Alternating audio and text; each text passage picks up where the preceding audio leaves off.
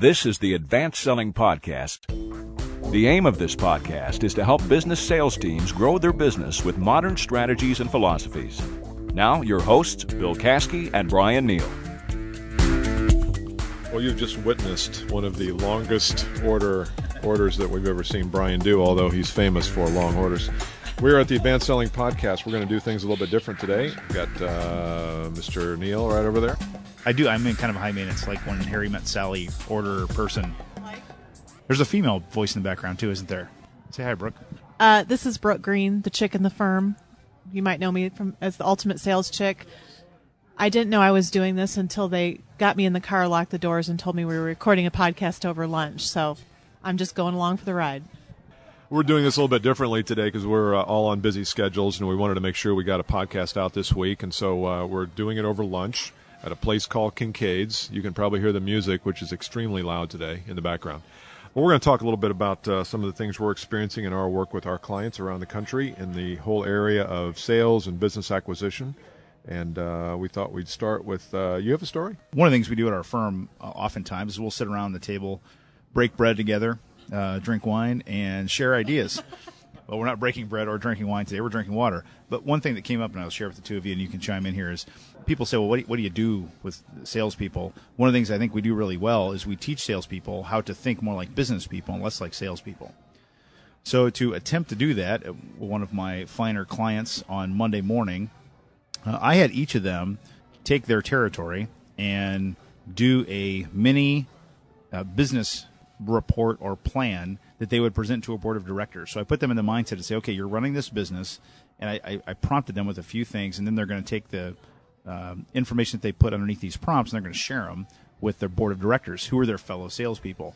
The fellow salespeople then would give advice, which the person presenting the plan would ask for, and then they would have some ideas or some tools to go away with. So the things I asked them to do, I said, first, give me just an emotional state of your business right now, which is really them looking at themselves and saying, how am I thinking and feeling about my business? Start there. Second, give us any market nuances. So are there anything specific going on in the market that we need to be aware of, concerned about, those sorts of things? Next, I want them to go through their activities, and I want to first ask them to outline what are their top 2 or 3 strategies that they're employing in the marketplace right now. And then after those strategies, then tell me what are they doing right now that seems to be working really well, what are they doing that's not working really well, and what used to work that's not working all of a sudden. So something that used to work in the past, and now it's not working.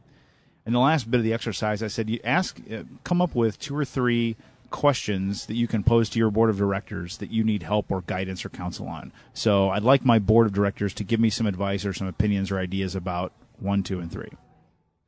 What I think it did more than anything else is it put them all in the mindset of, this really is my own business, and it really does have its own strategy. And I've got a board of directors in the way of peers that can really help me out when I ask for it. So if you're listening and you're a salesperson, it's a great exercise to do. You can do, rewind this and do exactly what I just told you.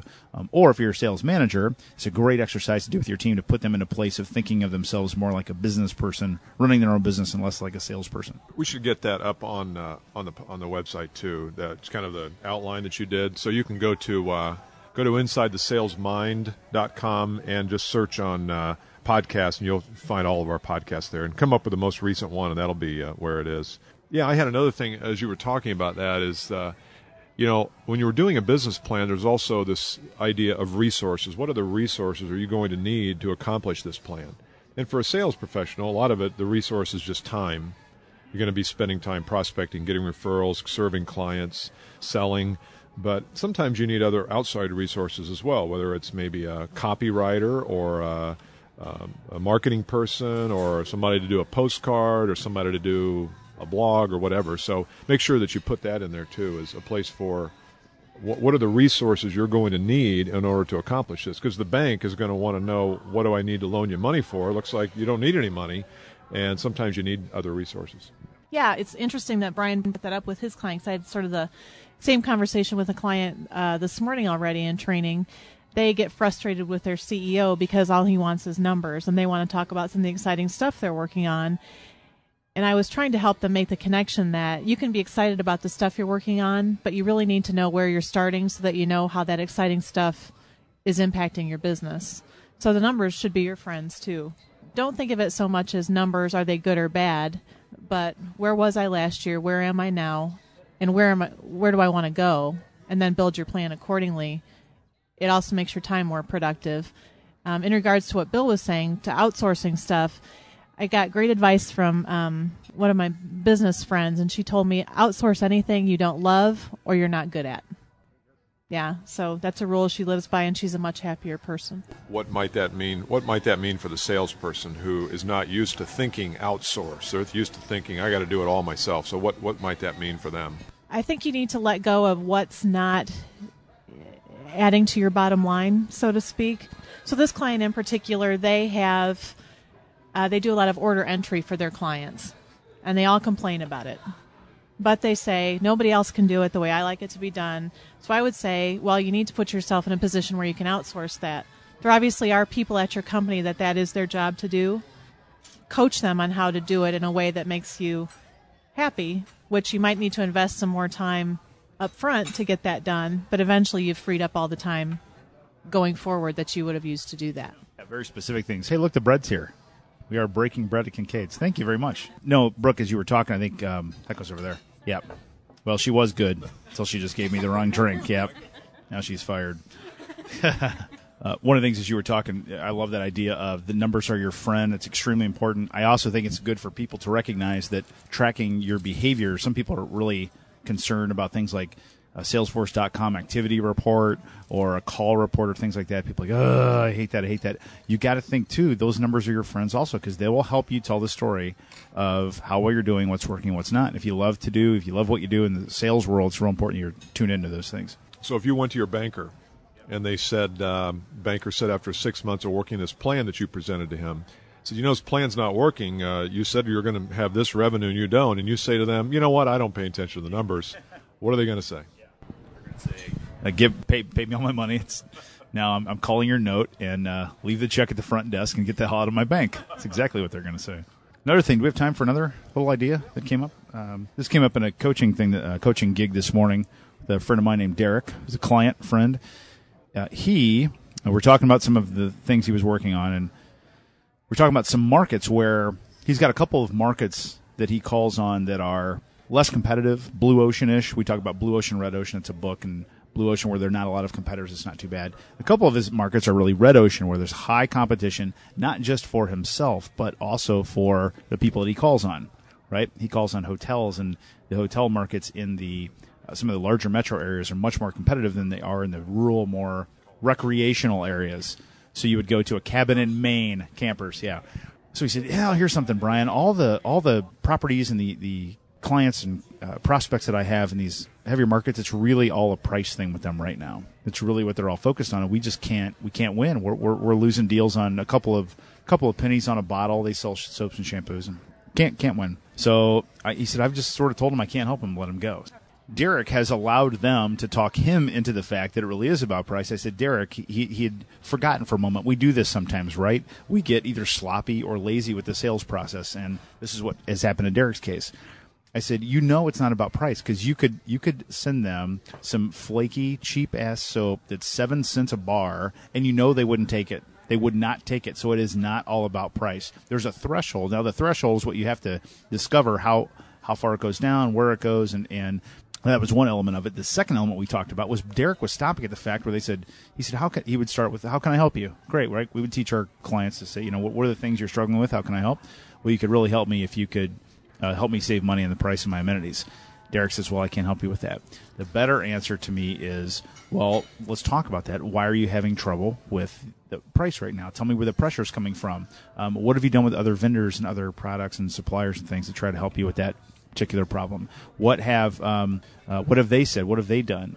Who else other than talk to me have you chatted with about this? So it really, really gives a broader scope if you understand the why behind price is my issue, or it's really important to me right now. Never is it, though, the only thing. I've had a conversation with one of my clients whose customers also move right to price as a consideration. And to me, it's not about the price either. It's about the total cost of acquisition, the total cost of buying this thing.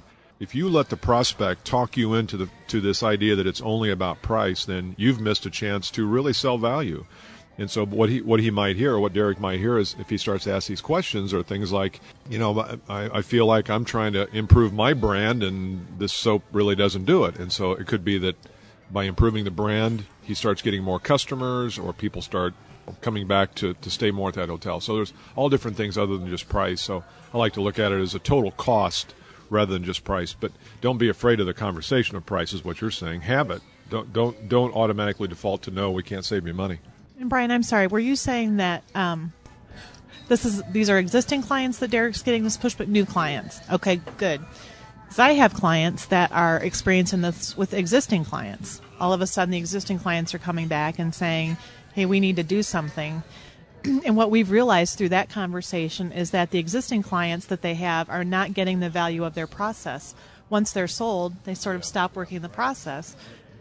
So now they're asking about price, and they think they know their pain because they knew it 2 years ago when they started doing business, but they've stopped being curious about their existing clients. So we've talked a lot about, part of your value, ongoing value, lifetime value to your client is your process. So once you solve one problem, you're basically starting from scratch, and you need to start over. Find a new problem, find a way to fix it, and keep being valuable to them. So your advice would be to a client to someone who's getting their clients to start questioning prices, you go back to earlier and start to ask questions about how can we help you solve problems. Because if you're working on the price issue, you're working on the wrong issue. That's your tip. Good. Okay, well, I hope this was valuable to you. You can hear us every Thursday. We release a new episode, the AdvancedSellingPodcast.com. You can also go to Ask Bill and Bryan, Bryan with a Y. I think, do we own Ask Bill and Bryan with an I? I think we do. Anyway, Ask Bill and Bryan. However you want to spell it, it'll get you there. Ask a question, and we'll make sure we cover them in future episodes. See ya. Bye. This has been the Advanced Selling Podcast, presented by Caskey Achievement Strategies, Indianapolis. Join us each time we record a new podcast by going to BillCaskey.com or to iTunes.